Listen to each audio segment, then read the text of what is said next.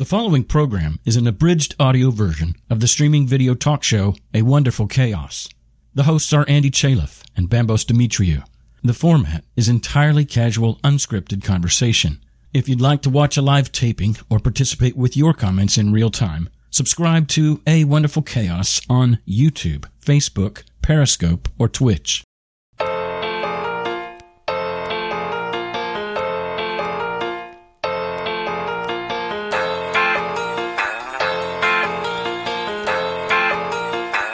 Then I had the accident, did the recovery from that. Did my first 5K. Then I said, well, if I did 5, can I do 10? Then I did a 10K. Then I did a 10 miler. Then a year after I'd started running, I did a half marathon. I thought, well, if I can run a half, why can't I run a whole?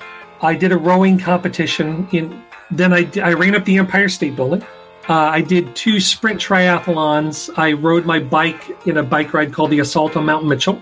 And then I ran the Marine Corps Marathon.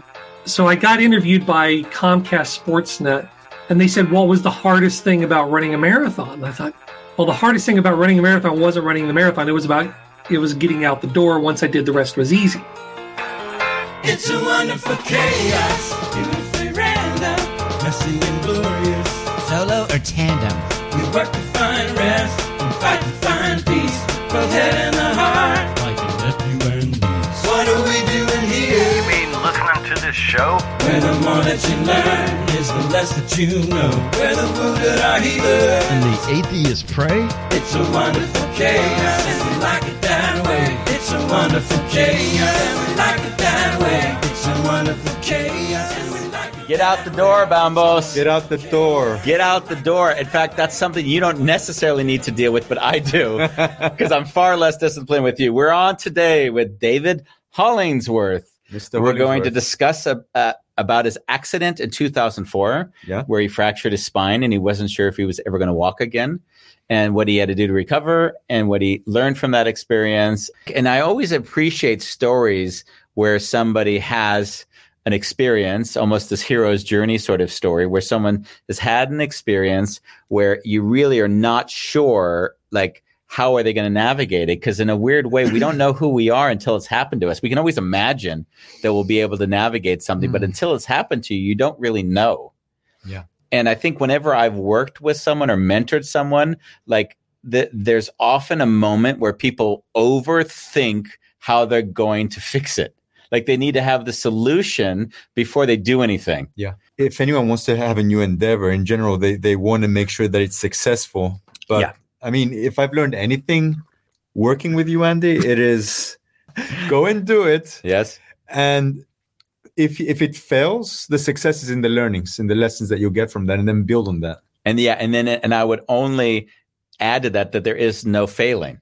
There is no failing. That would be the only, because I think what happens is that once we set our mind to we are going and then failing, we don't actually see it as this constant positive reinforcing loop. Yeah. Right. Remember, because Thomas Edison said after they asked him that question, you've struggled to get this light bulb to work and you did it for years and you failed 1,000 times. You failed 1,000 times. He's I figured 1,000 ways not to make a light bulb.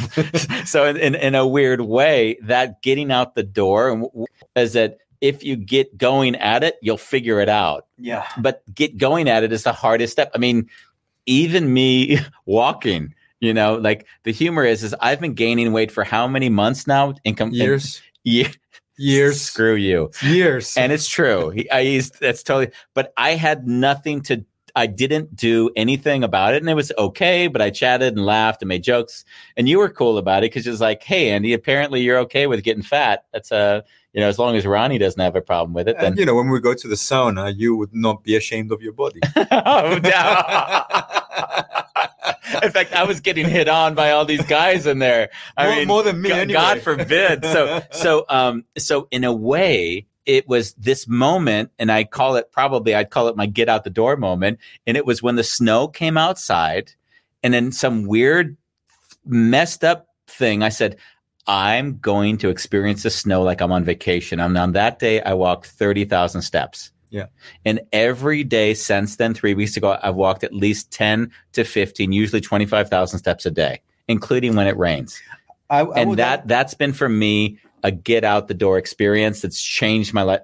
Just to give you some stats, my resting heart rate was at 75 beats per minute, and now it's at 69. And that's only happened within 2.5 weeks to 3 weeks. And I've lost 2.5 kilos. You're probably not eating as much because you're walking a lot. Not eating it. So there's I'm sleeping better, but all it took was me getting out the damn door. Nice. Because I wasn't going to plan. I didn't have a big strategy. I didn't know. Just one thing, though. Yeah. I think your walking started when COVID came in. I mean, you and Ronnie.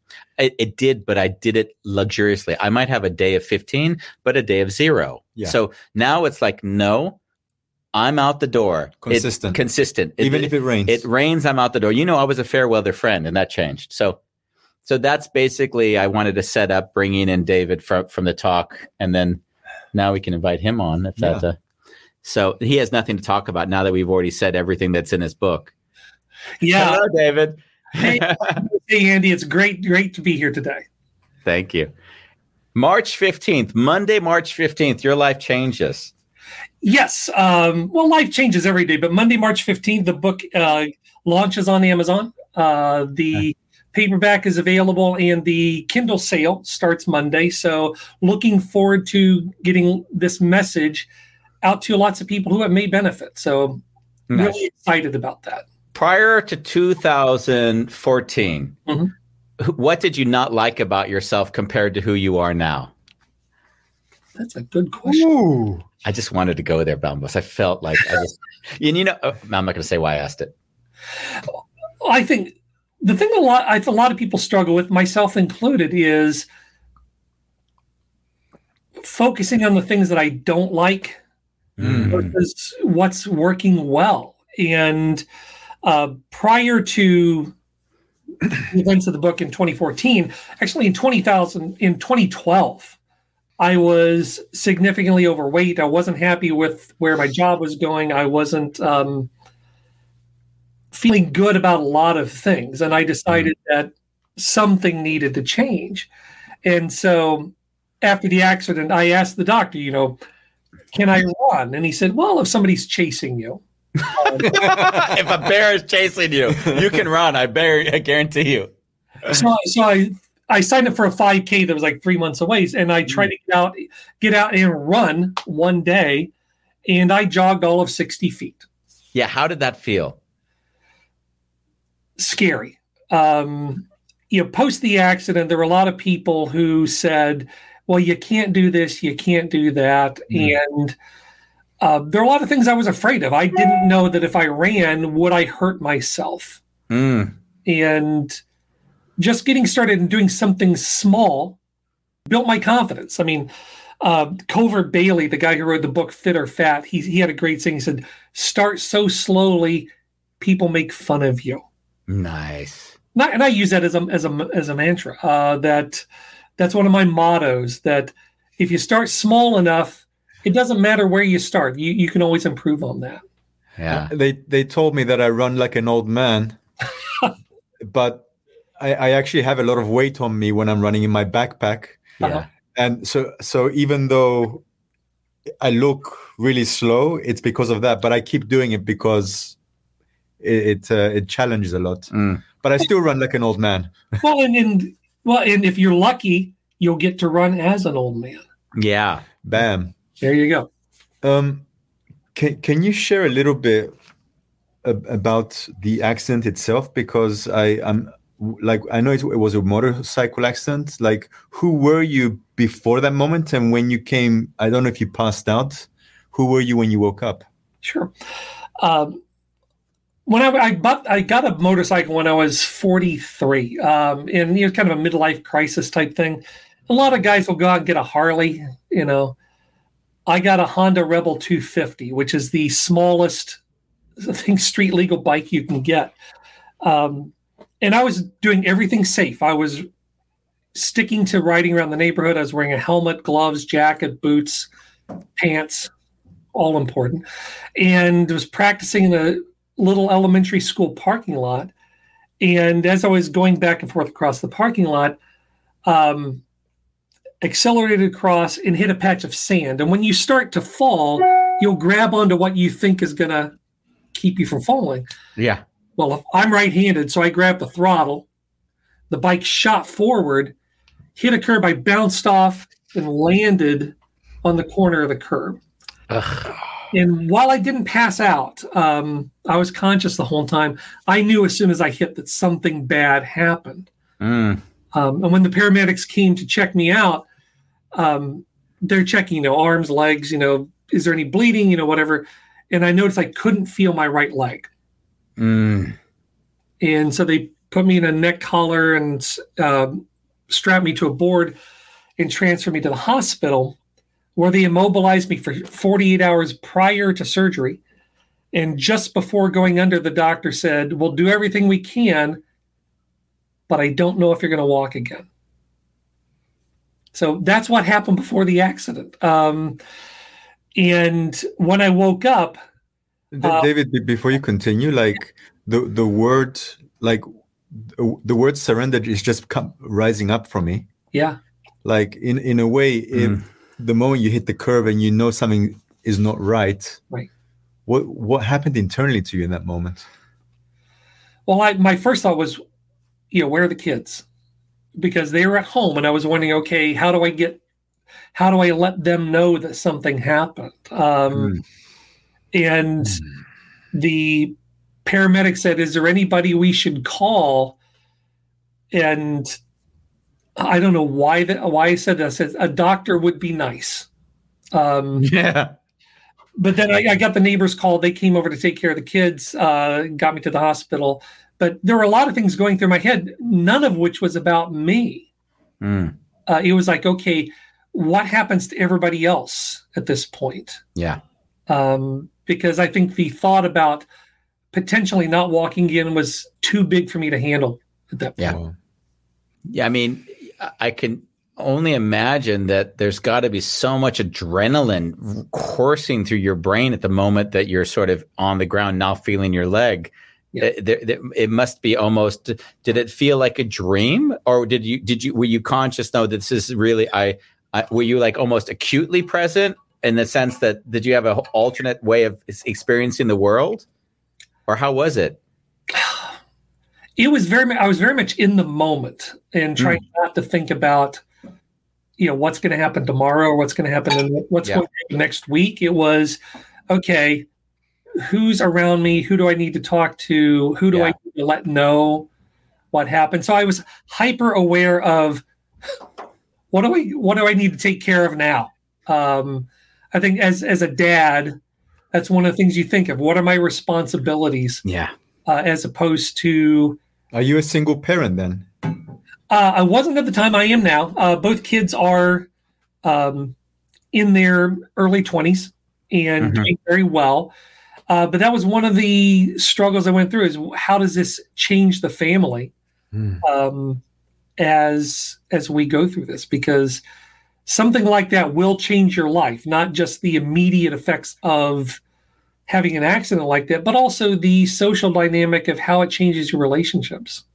And I'm assuming, because you were with your then wife and you're no longer together, would you say that what transpired from the accident also in some ways precipitated the two of you separating, or would you say that would have possibly happened anyways?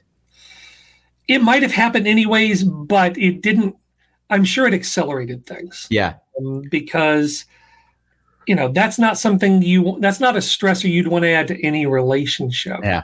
And while it may not have been the cause, it certainly didn't help.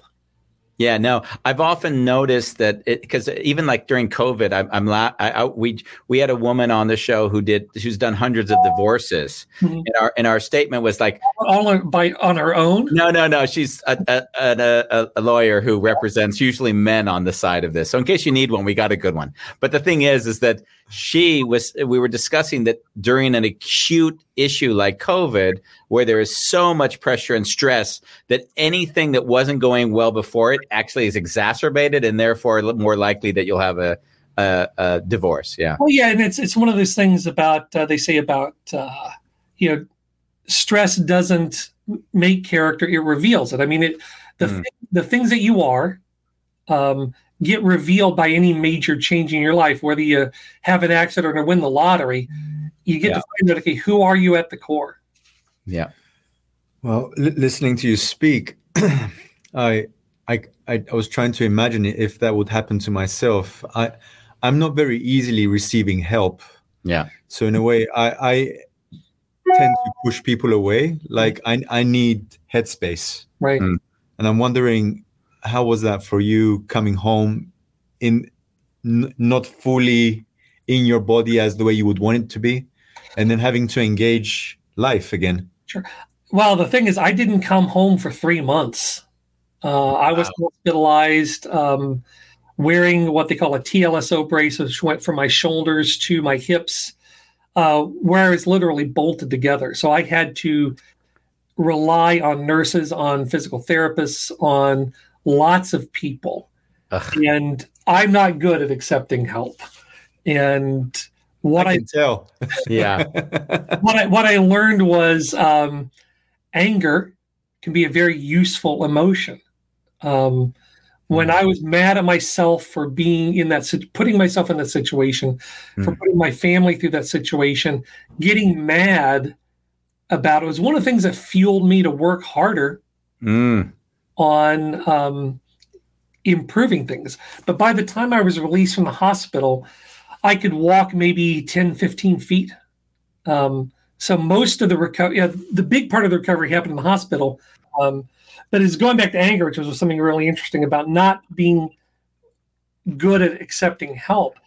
A few years later, in 2008, I learned got back to riding a bike, and somebody hit me in an intersection when I was riding. Oh, no. And, I did everything safe. I pulled up the intersection, looked both ways, traffic had stopped.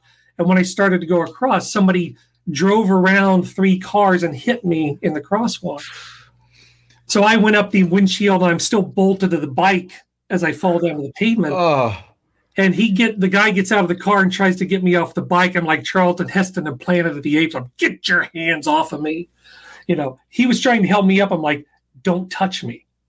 Because the adrenaline was really flowing at that point. But anger can be a challenge, but it also can help you move forward when you feel like you're stuck. Bambos and I both had angry fathers. Mm-hmm. And we've spoken a lot on the show about how learning to embrace our own anger and channel it in positive ways has served us both. I'm speaking for us now. Yeah, definitely. So we can certainly relate with anger is not a bad thing. It's just another emotion that we need to learn how to channel in a way that it gives us and productive energy. Yeah. So what would you say was behind your anger? Like when I feel angry, there's normally a pain that I'm not allowing myself to feel, and I'm wondering, what was your pain? Well, at the time, it was being upset about the things that I had done to put myself in the situation, because sometimes there are things that happen that you can't control. Yeah. But I made the choice to get on the bike. I made the choice to do lots of things. And as when I was learning how to drive on a racetrack at the Summit Point Raceway, one of the things they said, if a meteor falls out of the sky and crushes your car, that's an accident. Everything else is driver error. Yeah. I had to think about, okay, how did I contribute to this? And I was pretty angry about that until I realized that however I got here, this is where I am. Yeah. And if I'm going to change anything, I have to start here, and then I can move forward. But getting mad about just being where I am, it's not a question about your location or my location. It's a question about which direction are you heading, because your direction is far more important than your location. Yeah, well, we can already say what caused you to get in the accident. It was that damn midlife crisis. If you dealt with all that stuff in your 30s, then you may have gotten around this just okay. I'm sure there was a lot of unresolved issues that I needed to deal with earlier. I was going to say, what? I can't afford to even be in a midlife crisis because I can't afford a bike. Yeah, exactly. There's that wonderful proverb where it's like, that we had it on the show, I believe, a few days ago, where the person, the most attractive person in the village has the nicest horse, and then they break their leg, so they can't go to war, so they live. And then it's sort of that back and forth of all the circumstances that one thinks makes them lucky, all of a sudden makes them unlucky again, and vice versa. You know, You're projecting onto it. Yeah. Well, yeah, it's I've learned to be more grateful about everything. That even if something completely blows up in your face, it could always make for a good story. Yeah. There's always something you can get out of it. I would attest to say, as you said, that you were obese before this accident. Yeah. So in some weird way, I would imagine, even given what you've been through from health things, you're probably in better health than you were for the 10 years prior to that accident now. Yeah. The question is, if this didn't happen, what would I have done? I likely wouldn't have written a book. I can tell you about that. I likely wouldn't have. I mean, I had done a marathon, 2 marathons prior to the accident, but prior to that, I hadn't run for 10 years. Yeah. So I've done a lot more because of the one thing than I would have had it not happen. Yeah. Wow. Incredible. So you had to do some, at least I'm projecting onto you, like you had to do some rewiring of your brain. Because if the world says you can't walk anymore, and then you go and run 60 feet and you're done for the day, then how did you move past that? That's a good point. I have never been a good person to listen to the word no, and that's existed from the time I was a toddler. If you tell me I can't do something, that's probably the one thing that will spark me to prove you wrong. So I've still got that defiant streak, which sometimes useful and sometimes not as useful. So which one of your parents told you couldn't do it? My mom. It was always mom, because mom was the one who would say, here are the rules. Yeah. And dad was the one who would say, well, you'll learn one way or the other. Yeah. Oh yeah. We know that dynamic well, don't we? Yeah. So dad's usually willing to let you trip and fall and hurt yourself, and then you'd learn from that. Yeah. So the little toddler is the one that got you through this. Yeah. And when people look at, okay, what's going right and what's going less than right in their own lives, is don't worry if you're not doing something perfect. Because everything works together in one form or another. So something that may trip you up in one area can be really helpful in another. So always be looking out for what good can I make of this? And you touched on that word, and it also kind of connects with me to get out the door. There's a real connection for me with perfectionism and getting started. And of course, for entrepreneurs, it's that the typical, I need to know the answer before I do it because I don't want to make a mistake. So it's sort of interesting, because as you were speaking now, I was just feeling into the whole feeling like, wow, like what does life look like when you just start doing things and you don't even care what the result is? You'll learn and grow, and it'll adapt anyways. Yeah. Well, yeah, it's when I've been on stage, whether it's doing stand-up or telling a story or writing new content, is the one thing I had to get over is realizing that the first version of anything is going to suck. It's okay to not be good at something, because all these people you see who are really, really good at something, very, very few of them were good at it when they started, and most of them were pretty bad. So it's okay to start and be bad at something. And I'm sometimes excited about being bad at something because I can always be better. I love the celebration. Balmos knows that story. When I first played the saxophone, I was so bad. The neighbor said, whoever is playing that saxophone is so bad, they have to stop. They're terrorizing the neighborhood, not knowing it was me. And I was like on cloud 9, because I'm like, you know what? If I'm that bad, it's a good start. Like that was very much my mindset. So as you speak, I realized that if you don't celebrate those initial steps, you don't get the joy of the development because you're already feeling in lack of. You're like, oh, I'm never going to be good enough. I'm never going to be good enough. And it goes in that negative reinforcing loop. Yeah. Well, you see the guitar in the background. I have 13 others in different spots that are off camera. So I've played guitar since I was 15 or 16 years old. And one of the things that I remember when I was first starting to play, somebody would say, hey, who sings that song? And I would say, oh, it's Bad Company. And they'd say, let's keep it that way. Yeah, I know that one. Yes. So, it's okay to be not good at something when you start, because that's how you get good. You play with people who are better than you. You look for people who've done it before, and you figure out what did they run into when they did it. And maybe you can learn from them. That's what I feel like when I do fitness with Bambos for an hour. You haven't done fitness with me for over a year. That was 2 years ago. I know, but that's how I felt. That's why we haven't done it since. So you're building up to that full hour. Yes. David, you talked about you did stand-up comedy. Was this after your accident? Yes. Well, it happened before and after. I worked at a resort in the 80s in north of Chicago. It was kind of like a Midwestern Catskills type resort. And I worked with a couple guys from Second City who helped us write material and get on stage. And I really loved doing that. But once I got married and had kids, I didn't do any of that. And again, until after the accident. And it was really liberating to get on stage and to get that first laugh. But it takes a lot of work to get that first laugh. I wanted to ask a question about that. Do you have a follow-up? Well, yeah. I mean, did you use comedy to laugh about your life circumstances, and how did you use this, if you used it in that way? I've not done a lot of material about the accident and the change from that.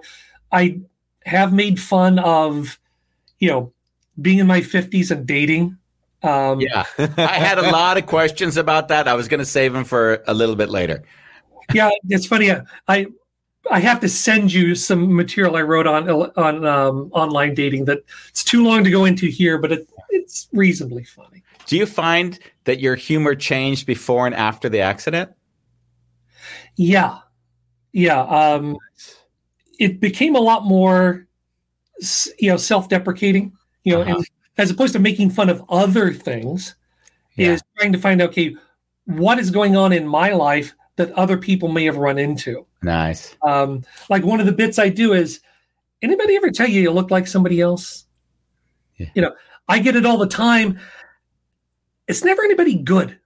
Yeah. And, a lot of people have run into that same thing. But as soon as I say the first line, they're trying to figure out who do I look like. And then I get all those. And that allows me to go into other material, which is, again, it's finding what's challenging in your life, but also putting a twist on it so that you can find what you have in common with other people, because that's what's funny are the feelings that we've all experienced. Yeah. And if you can turn it on its head, it becomes funny. You know what sucks though, is when I was 20 listening to 50-year-old comedians, I really didn't understand the jokes, but now I understand them.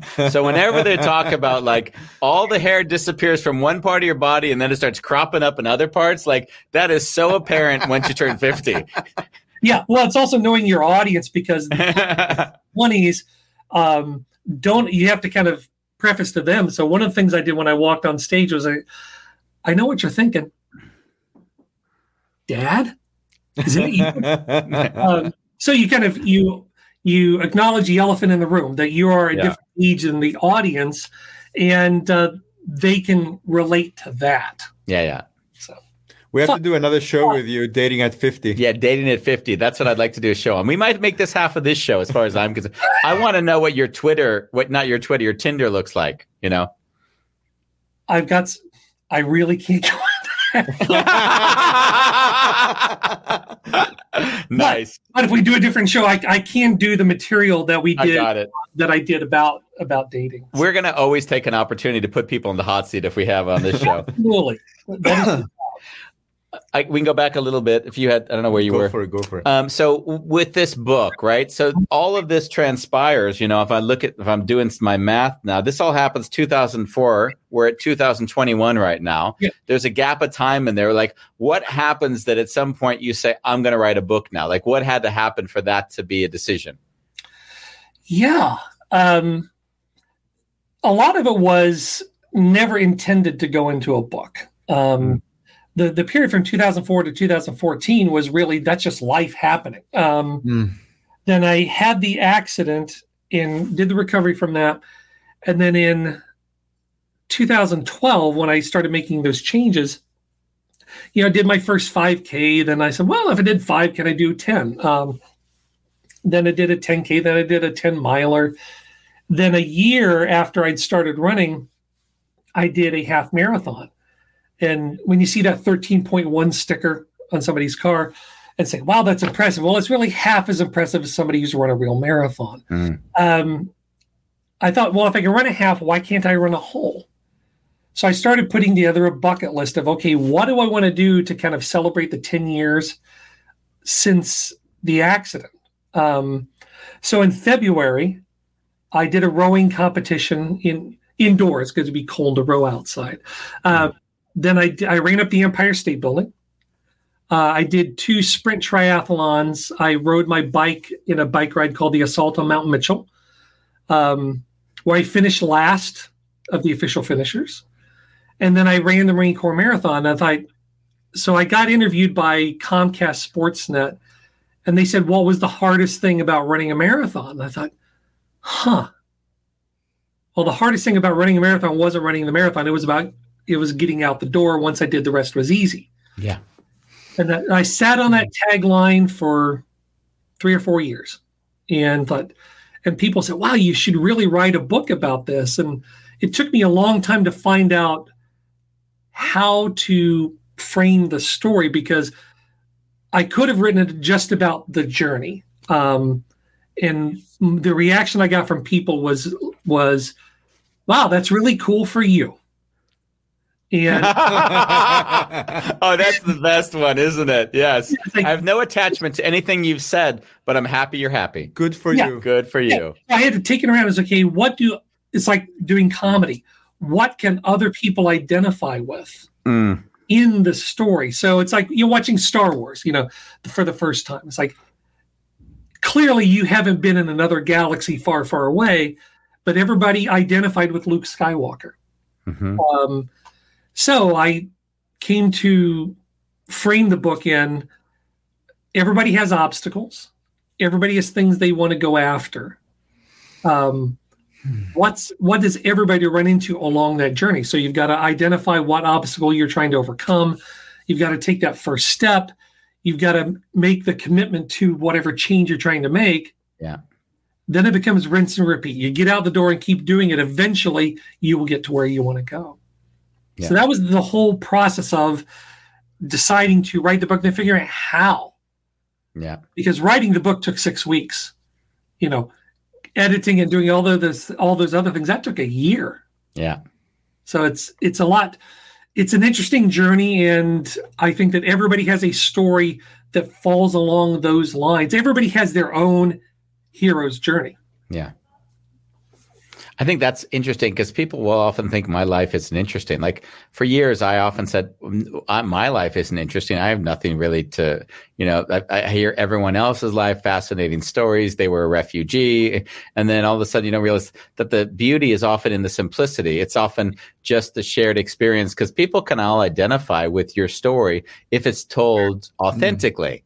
Yeah. If it's told from a very vulnerable place, if it's told in a way to elevate you, it's uninteresting. But everybody's heard the motivational speaker that you can do 5 steps. I don't want to hear that. I want to hear something real. And as when I've taught storytelling, I said, you can tell a hero's journey story about your drive to work this morning. You've got this call to adventure. You hear this call, but you don't want to go to work. Then you get behind the wheel and you've immediately hit with obstacles and traffic. You find, your mentor to help you along the way. So you've got Waze on your phone. to guide you along the journey, and eventually you overcome that obstacle. You can tell a good story about anything. Yeah. It's really all the little details that make it authentic to you and make it interesting to other people. Yeah. Has anyone said you look like Bruce Willis? Yes. Yes, I've gotten that. He looks like the villain. He looks like the villain in Die Hard 1. There you go. The funny thing is, it's like, some people get this. So how George Clooney is like the most handsome guy around. He has his own brand of tequila, and the stuff is magical because the more you drink of it, the more I look like George Clooney. But the things I guess usually it's bald white guy. Oh yeah, and then angry bald white guy. You could easily be the angry bald white guy. Yeah, the biggest one I've got is I'm Jonathan Banks' stunt double. The guy from Breaking Bad and Better Call. Oh, nice. I like that. So I can do his stunts for him because he's probably too old to do them. Yeah, he does look pretty frail on the shows I've seen him on lately. But he does kick everybody's butt. So he always does. I'm looking forward to my elder years. So. When you wrote the book, like I hear sometimes people when they write their first books, they feel like an imposter. Uh-huh. How, does that resonate for you? Or like, how did you feel when you wrote your first book? Well, I'm familiar with imposter syndrome, and I think that's really like when I've gotten on stage or when I've been telling a story or whatever, interviewing for a job, it's like, oh my gosh, they're going to find out who I really am.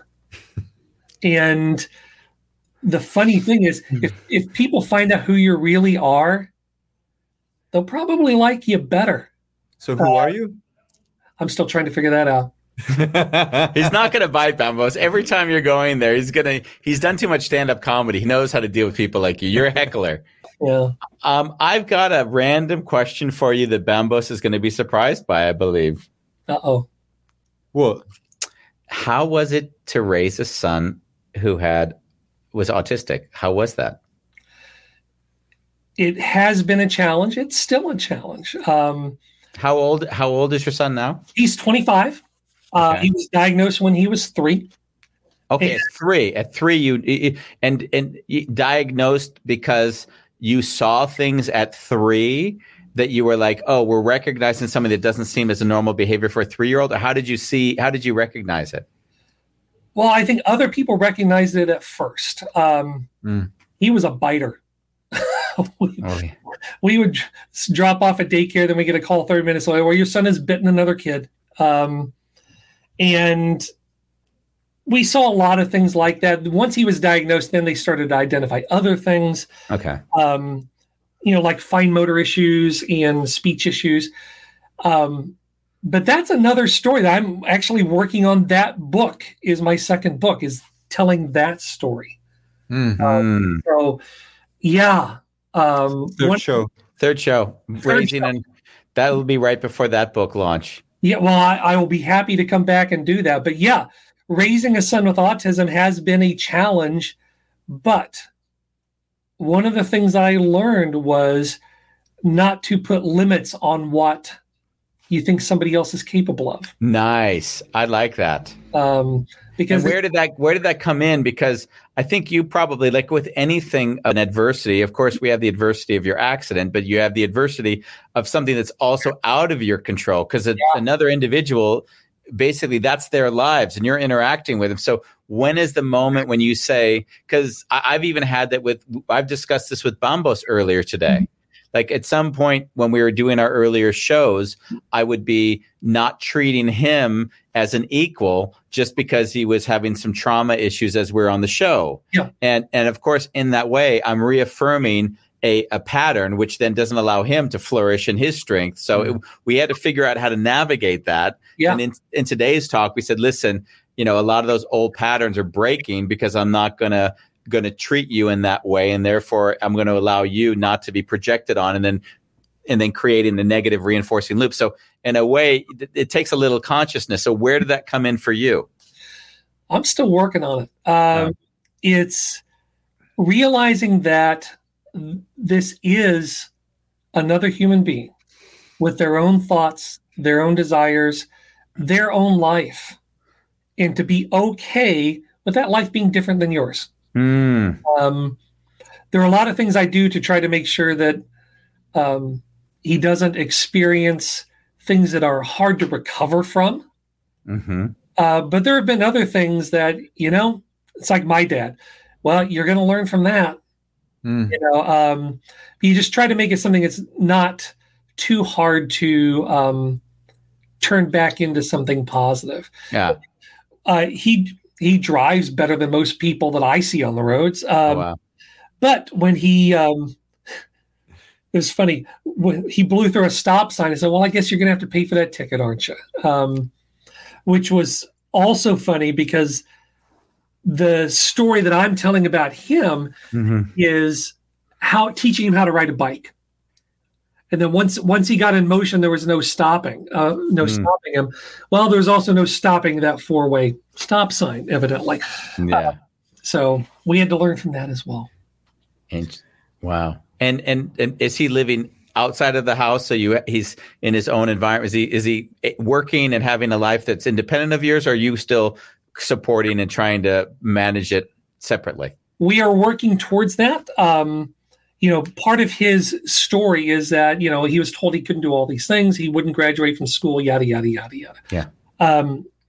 Well, he not only graduated from high school with a 4.0 average, he became an Eagle Scout. He, again, learned to drive better than his mother. But we won't go there. Now we're going to get to the reason for the divorce. Yeah, he graduated from a community college. He's working. He will be moving into his own place later this year. I love it. And he will be as independent as he wants to be. I got it. Okay. It's a progressive thing, of course, yeah, right? It is. It's finding out what is that balance. But my goal is to make myself unnecessary. Obviously. Redundant. Yeah. Give someone agency at the speed at which it's possible for them to take their agency over their own lives, of course. Yeah. Oh, yeah. I'll tell a quick story about when we were teaching him potty training. It's letting people get to the stage where they don't need you. It took longer than typical to do potty training. And, finally I got to an age where I said, we're just buying underwear. And you'll deal with it. And then one day I was looking around for him and saying, hey, where is he? So I yelled his name and I hear from the upstairs bathroom, Dad, I'm on the potty. I figured at that point he knew exactly where he needed to be. Yeah. Beautiful. He no longer needed me for that job. Yeah. Now he's going to kill me for telling the story. So I want to know, is he bringing girls home yet? Not yet. But I want to see you then. I want to see how clear in mind you are. Let him watch the podcast on dating at 50. Yeah, we'll do that one. Well, yeah, compare notes. So with both kids, it's really letting them have their own life and not you're being supportive, but not trying to run everything because I know. When I've tried to run everything, I've not done a good job of it. No, I know. Hey, at some point it gets exhausting and it's like, wow, like I need to let go. Jesus. Well, it's like you need to eventually, your job as a parent is eventually done. Yeah. I was saying my mom was very conservative, but she said, you're an adult. I was in high school and I could sleep with my girlfriend at home in high school because she said, you're going to sleep together anyway, so you might as well do it under my roof. So, I mean, not in the car. Yeah. Now, I never got that. I would always get the look from across the room and say, it's time to take her home. So, yeah. David, as I'm sitting here, it's kind of dawning on me that you're extreme. Like that, that's the word. Like you didn't on your way to recovery. Your ambition wasn't to walk around the block or just be functional. He's like you, Bambos. Yeah, you're like me. You went and ran, and like the Marine thing, right? And that's intense. He ran up the Empire State Building, Bambos.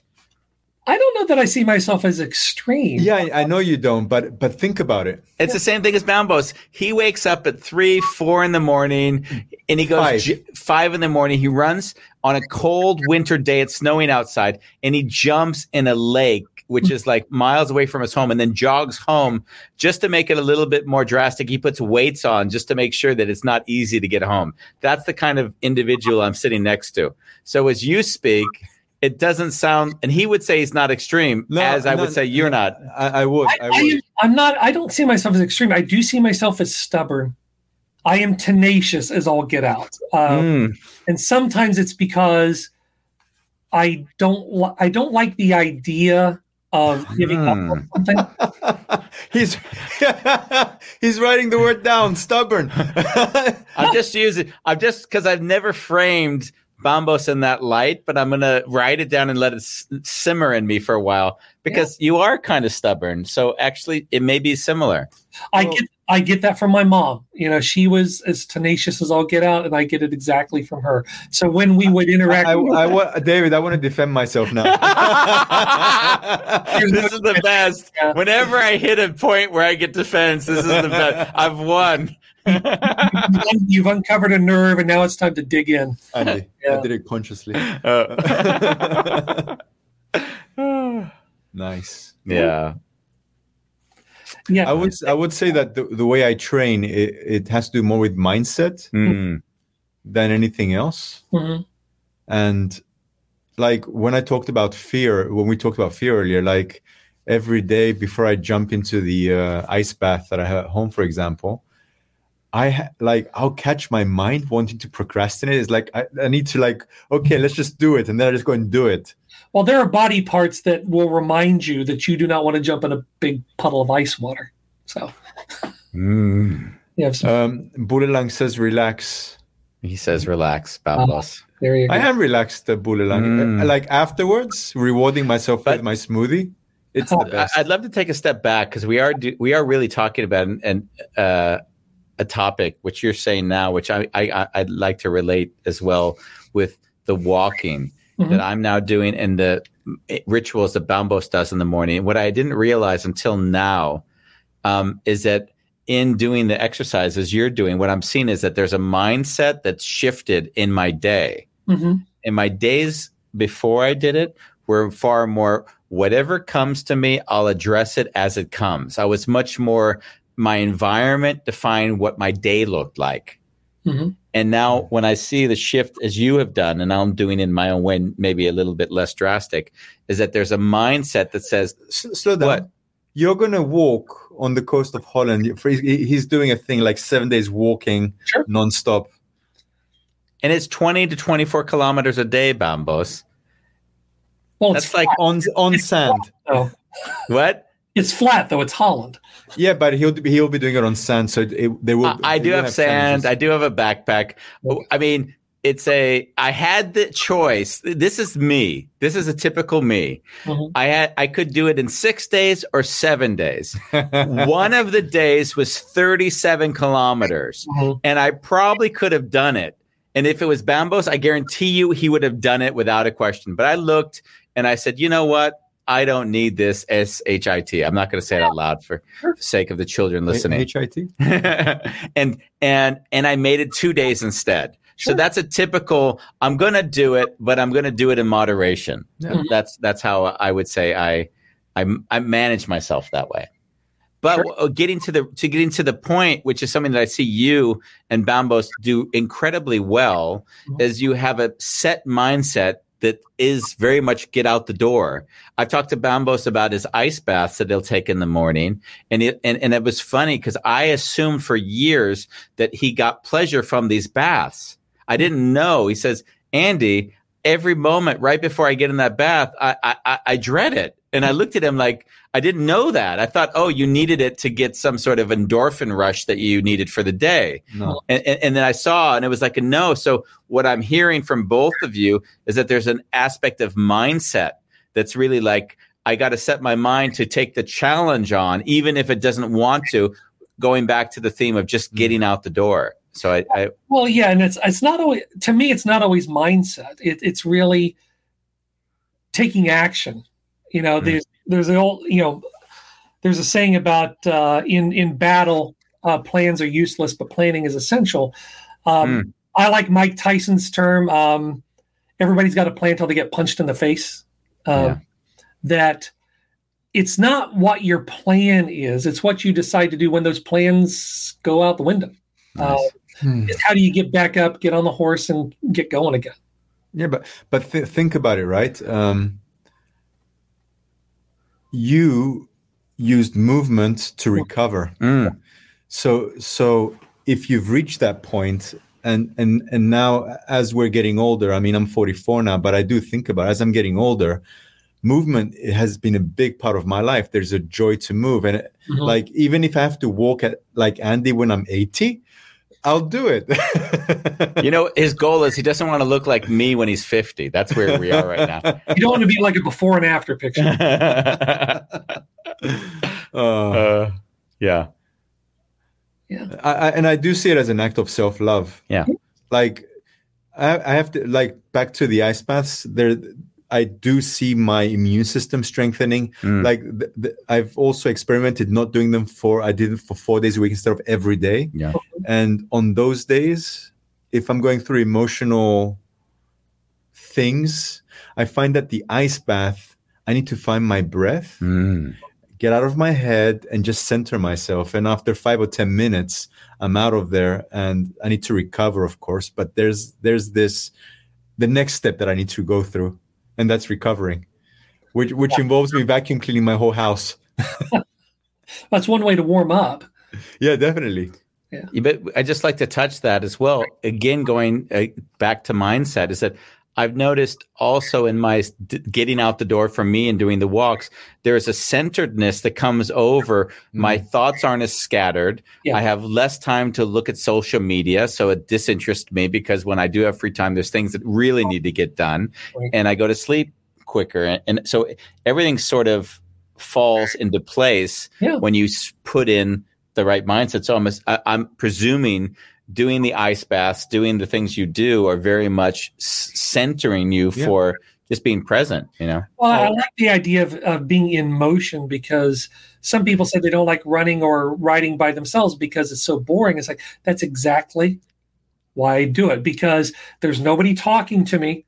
There's nothing I have to deal with other than doing exactly what I'm doing right now. No. And it really, really helps. I mean, when you start to invest in movement, also what I see in Andy's life, you start to, I'm looking after my body. I need to look after my mind.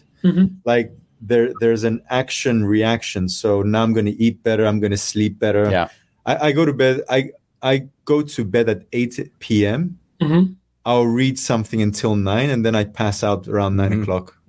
That's normally my daily. Yeah. Yes. Sleep is definitely underrated. Yeah. Yeah. And I think that get out the door again is that things like I noticed that once I walked, I changed my eating, like you said. And then I stopped eating Cheetos. No Cheetos. And then I stopped. I also did intermittent fasting. And so if I had done all that at once, there's no way I would have done it because it would just been too much to manage. It was a consequence. It was like a consequence of taking the first step. And I think that's always served me in life because it's integrated it into a solid foundation. I've seen the quick, doing a quick diet, which I'll also do just to get my weight back into a manageable place, is also something I've done. But I see this has been a much different. Bambos has seen me through my ups and downs, literally. Yeah. Yes. Well, once you do one thing and you can kind of push that to the back of your mind where now I'm just doing this automatically, it becomes a lot easier to do the next thing because now you're in motion. Yeah. And just like driving a car, it's really hard to steer a car when it's sitting still. But once you're in motion, you can move it with one finger. It's really the effort to change becomes a lot easier once you're in motion. Thank you. By the way, we've come to the end of our hour. Okay. So it shot by, and we didn't even get to your Tinder dating, which I would have loved to have heard about. So for those listening, on Monday, March 15th, we have the book by David Hollingsworth. It's Get Out the Door. It's going to be available on Amazon and then in about 30 days, it's going to be his voice, melancholy singing. I assume that's going to be available on audio and everywhere that audiobooks can be downloaded. And of course, when you buy the book, write a review, guys. It's a way to support the writers. Everyone needs the reviews, please. I've been panhandling for reviews for my book for I don't know how many months now, but if you buy the book on the Kindle sale, which starts Monday, I am going to be giving away a number of signed copies. Great. If you post a review. If you post a review. Thank you very much for being with us, David. It was great to spend the hour with you. Yeah, it's been great. I've really enjoyed being here. I look forward to coming back and talking about dating. Yeah. Have a beautiful morning. You too. Will do. Bye.